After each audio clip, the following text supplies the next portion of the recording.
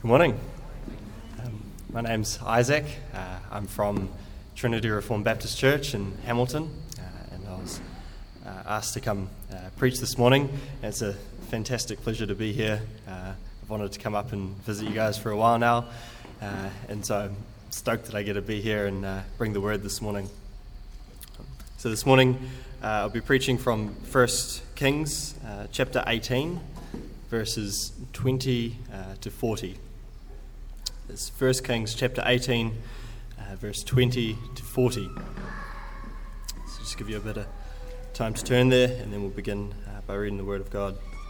Can you describe where that is in the Bible? Yes. So give us a little hint there. 1 Kings is in the Old Testament, and it comes. There's a section of 4 books: 1 Samuel, 2 Samuel, then 1 Kings, 2 Kings. And it describes the history of Israel. It's kind of the middle-ish of the Old Testament there, and it's just detailing the various leaders and kings that Israel have had. And this is one of those kings. And so the king that we find here, his name is Ahab, and he's been leading the nation of Israel in idolatry to an idol called Baal. And so Baal is apparently the god of rain and providence for their food and grain and stuff like that. And so we come to this passage here. Israel has been in this big long drought for 3 years because of their idolatry. So the prophet Elijah here had warned them of their idolatry, and then he said to them, if you don't repent to turn from your sin, from this idolatry, I will pray to God and he will bring a drought on your land, which directly comes against the idol Baal, who was supposed to be providing their rain. So starting in verse 20. So Ahab sent to all the people of Israel and gathered the prophets together at Mount Carmel. And Elijah came near to all the people and said, how long will you go limping between 2 different opinions? If the Lord is God, follow him, but if Baal, then follow him. And the people did not answer him a word. Then Elijah said to the people, I, even I only, am left a prophet of the Lord, but Baal's prophets are 450 men.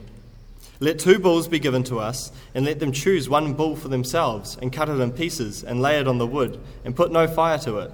And I will prepare the other bull, and lay it on the wood, and put no fire to it. And you call upon the name of your God, and I will call upon the name of the Lord. And the God who answers by fire, he is God.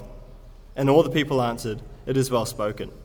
Then Elijah said to the prophets of Baal, choose for yourselves 1 bull, and prepare it first, for you are many, and call upon the name of your God, and put no fire to it. And they took the bull that was given to them, and they prepared it, and called upon the name of Baal from morning until noon, saying, O Baal, answer us. But there was no voice, and no one answered. And they limped around the altar that they had made. And at noon Elijah mocked them, saying, cry aloud, for he is a god. Either he is musing, or he is relieving himself, or he is on a journey, or perhaps he is asleep and must be awakened. And they cried aloud and cut themselves after their custom with swords and lances until the blood gushed out upon them. And as midday passed, they raved on until the time of the offering of the oblation, but there was no voice. No one answered. No one paid attention. Then Elijah said to all the people, come near to me. And all the people came near to him. And he repaired the altar of the Lord that had been thrown down. Elijah took 12 stones, according to the number of the tribes of the sons of Jacob, to whom the word of the Lord came, saying, Israel shall be your name. And with the stones he built an altar in the name of the Lord, and he made a trench about the altar, as great as would contain 2 seahs of seed. And he put the wood in order, and cut the bull in pieces, and laid it on the wood. And he said, fill 4 jars with water, and put it on the burnt offering and on the wood. And he said, do it a second time. And they did it a second time. And he said, do it a third time. And they did it a third time. And the water ran around the altar and filled the trench also with water.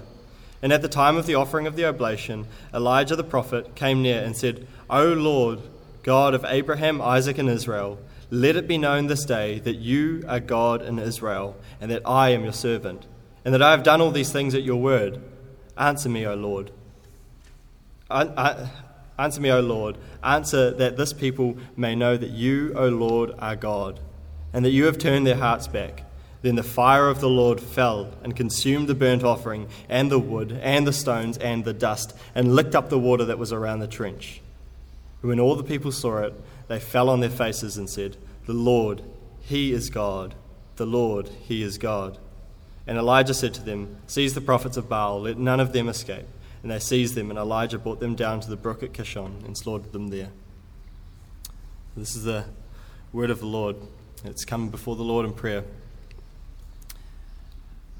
Heavenly Father, we thank you that you have spoken in many times and in many places and through many people.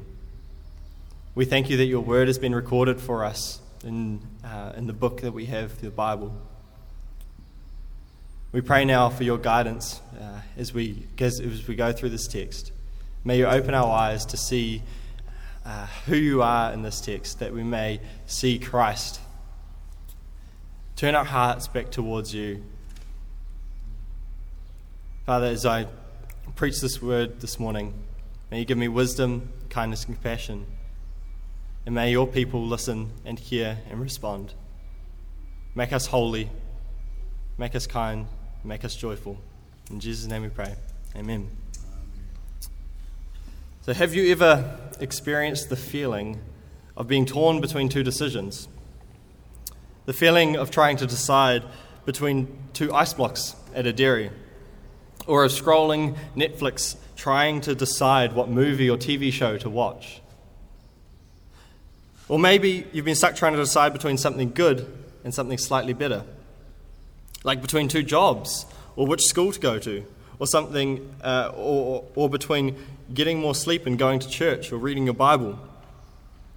We're constantly faced with these decisions where we have to pick between two options, but often we are faced between picking between God and something else. Our lack of trust in and love for God is shown in the decisions that we make. And this is where we find Israel now, sitting between two options, between Baal and God. They've been in idolatry for years and years and years, and saying that they can worship God and also Baal, because at least their reasoning is they are still worshipping God. They sought pleasure in the worship of Baal while still claiming that they were gods. Their lack of trust in and love for God led them to seek fulfillment in Baal. And Elijah warned them for many years that they were doing this and that what they were doing was wrong. He called them to repent, to turn from their sin and turn to God. He told them that what they were doing was wrong, and he called a drought on them. Still, they did not listen. So we find ourselves at this magnificent scene when Elijah and his God, the Lord Almighty, is pitted against the numerous prophets of the god Baal in a high-stakes showdown. And in this passage, we see three sections. We see in verses 20 to 22, the idolatry confronted. In verses 23 to 28, we see the futility or worthlessness of the idols. And in verses 37 to 40, we see the mercy of God displayed. So the first thing, idolatry confronted, verse 20 to 22. So Ahab sent to all the people of Israel and gathered the prophets together at Mount Carmel. And Elijah came near to all the people and said, "How long will you go limping between two opinions? If the Lord is God, follow him, but if Baal, then follow him." And the people did not answer him a word. Then Elijah said to the people, even I only am left a prophet of the Lord, but Baal's prophets are 450 men. So here we find this interaction between Elijah and the prophets of Baal, between God and Baal. Elijah poses the question, how long will you limp between two opinions? And the reason for this was because Israel were constantly going between other gods and Yahweh. They had this God and mentality, God and Baal, or they had God and their own,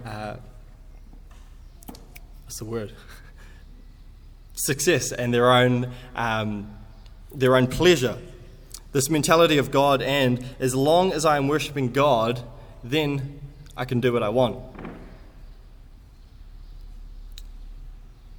Jesus speaks in Matthew 6 verse 24 that you cannot serve two masters. This God and mentality does not work. It says that you'll hate one and that you will love the other.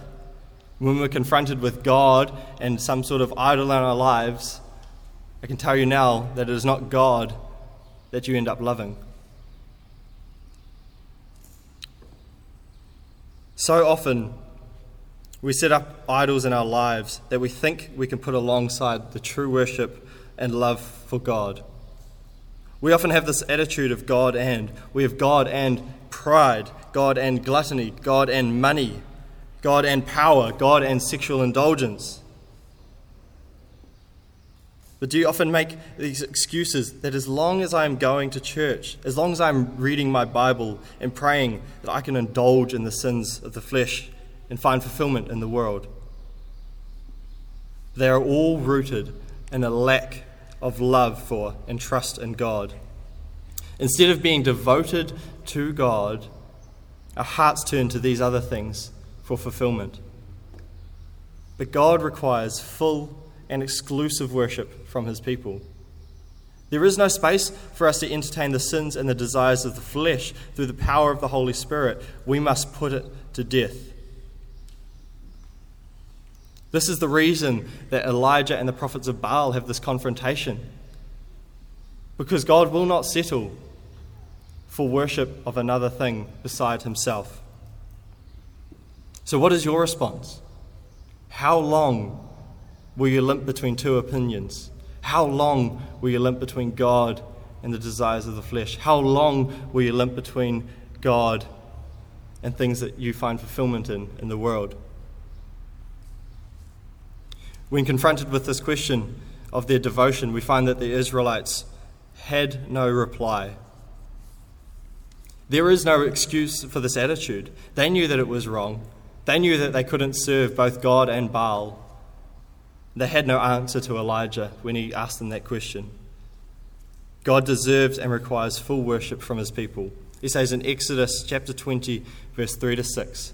It's the second book in the Bible, just after the Israelites had been brought out of Egypt, and God is giving them the rules and the laws that they to do in order to live in communion with him. He says in chapter 20, verse 3, that you shall have no other gods before me.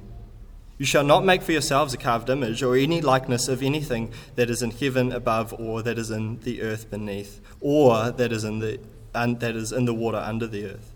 You shall not bow down to them or serve them, for I, the Lord, your God, am a jealous God, visiting the iniquity of the fathers on the children to the third and fourth generation of those who hate me, but showing steadfast love to thousands of those who love me and keep my commandments. This is the first and second commandment that God gave to the Israelite people. The first things that he required of his people was love and devotion for himself. And these are the first things that we break when we sin. When we commit idolatry or any other sin, we are breaking this commandment to love God. We are breaking this commandment to give him full devotion. But he still requires it.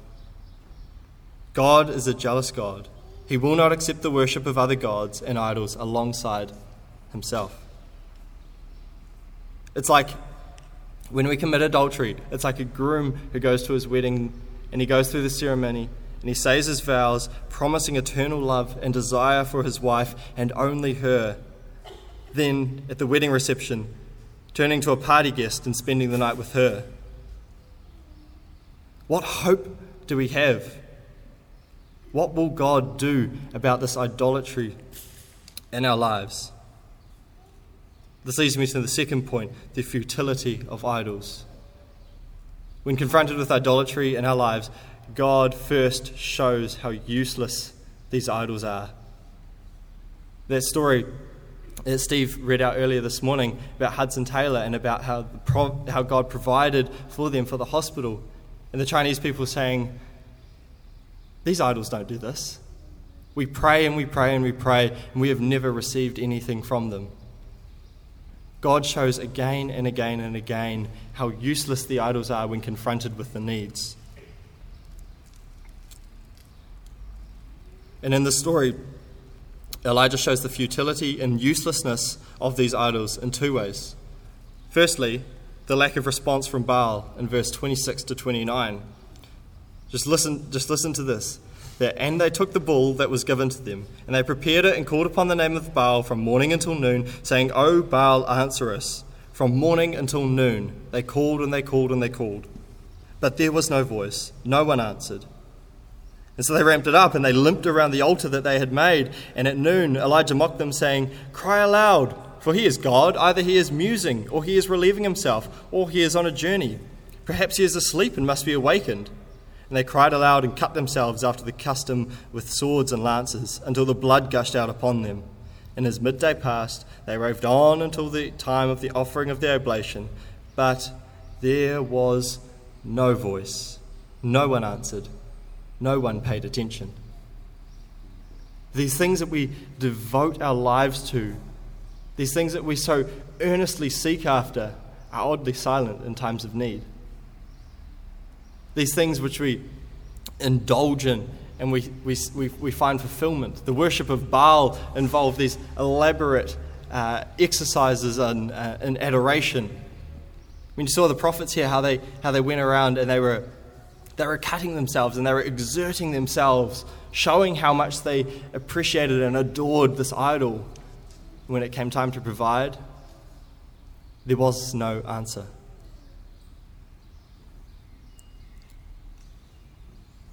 So look now in verse 30 to 38 at the quick response of God. Compared to the hours upon hours of worship towards Baal, we see this. Then Elijah said to all the people, Come near to me. And all the people came near to him. And he repaired the altar of the Lord that had been thrown down. He took 12 stones, according to the tribes of the son of Jacob, to whom the Lord came, saying, Israel shall be your name. With these stones he built an altar in the name of the Lord. He made a trench about the altar, as great as would contain 2 seahs of seed. He put the wood in order, and he cut the bull in pieces and laid it on the wood. And then he said, Fill 4 jars with water and pour it on the burnt offering and on the wood. And then he said, Do it a second time. And do it a third time, until the altar was completely saturated with water. The wood had soaked up the water, it wasn't going to burn.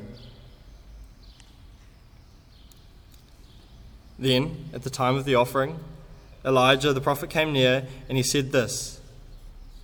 Compared to the prophets of Baal who limped around and who shouted out, who cried, who cut themselves, he said this, O Lord, God of Abraham, Isaac, and Israel, let it be known this day that you are God in Israel, and that I am your servant, and that you have done these things at your word. Answer me, O Lord, answer me, that this people may know that you, O Lord, are God, and that you have turned their hearts back. Then the fire of the Lord fell and consumed the burnt offering of the wood and the stones and the dust and licked up the water that was in their trench. The prophets of Baal spent hours trudging around this altar. Elijah said 2 sentences and the offering was burnt up.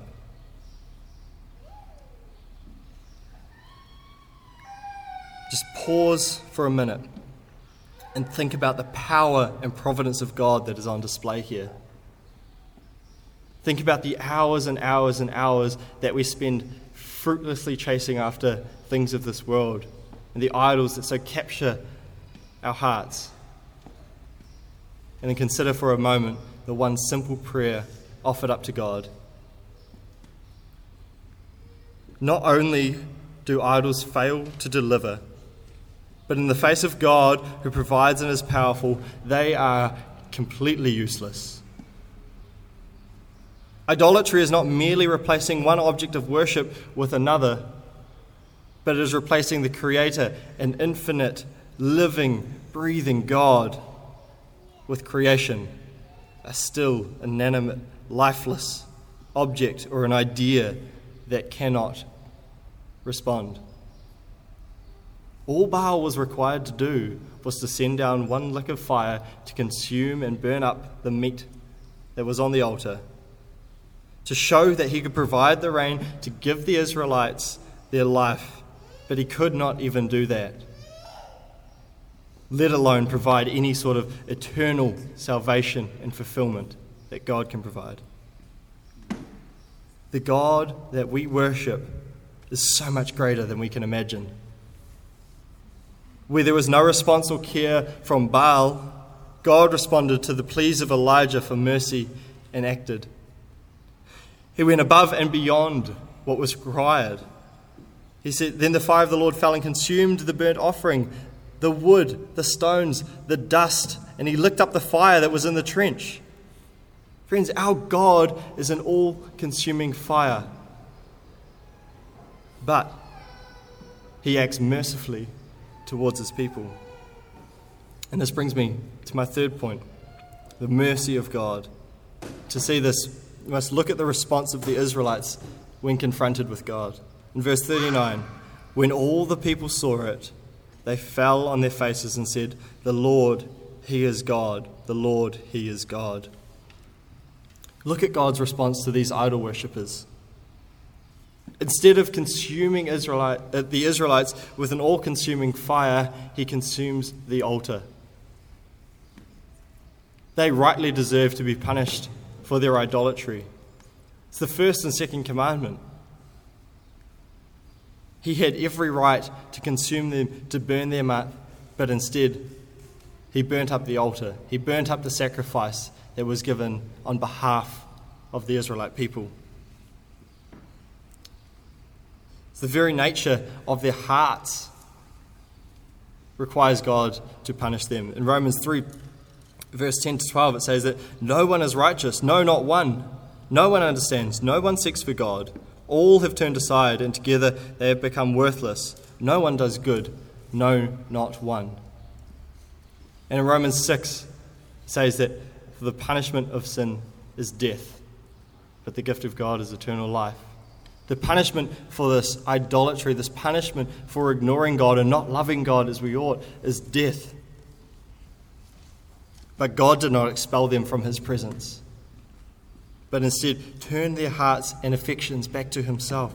And they repented and fell down in worship towards him.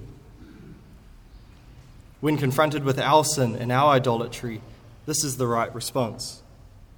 We are to turn to God and fall on our faces in worship and repentance.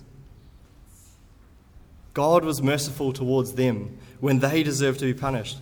God instead showed them who he was so that they would rid their idols and worship him exclusively.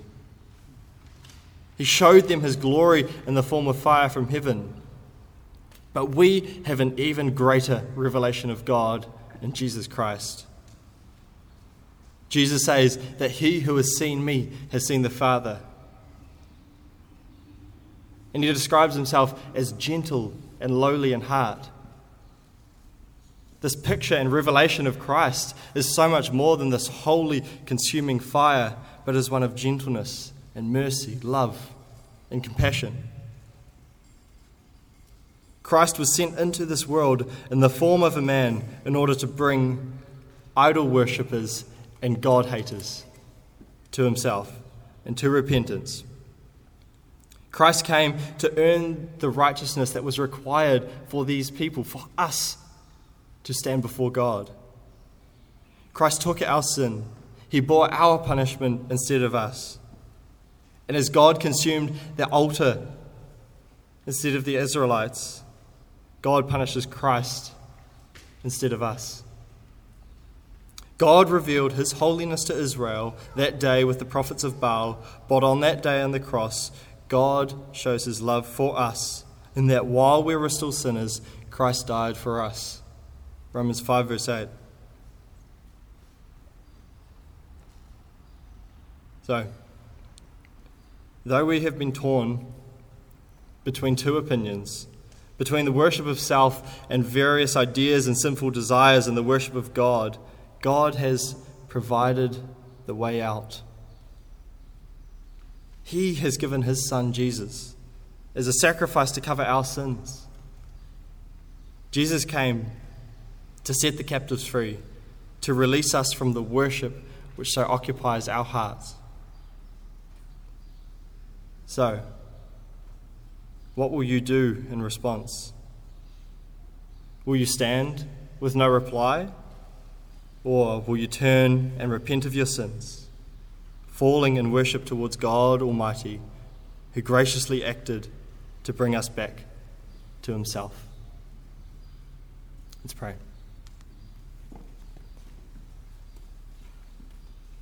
Heavenly Father, what an amazing gift you have given us in Jesus Christ. What an amazing revelation of yourself. Jesus Christ, who was full of grace and mercy, kindness and gentleness. We thank you for him. Father, we pray now that as we consider him, as we consider his works, as we consider his sacrifice on our behalf, Father, may you turn our hearts in repentance. Forgive us of our idolatry. Forgive us of not loving you as we ought. But instead turn our hearts and our affections towards him. Help us to see him in all of his glory and majesty, that our hearts may be captivated, that our hearts and our affections may be turned to him, that we may love him and that we may be devoted to him. Father, save us from our sin. Make us holy. Make us joyful. In Jesus' name, amen.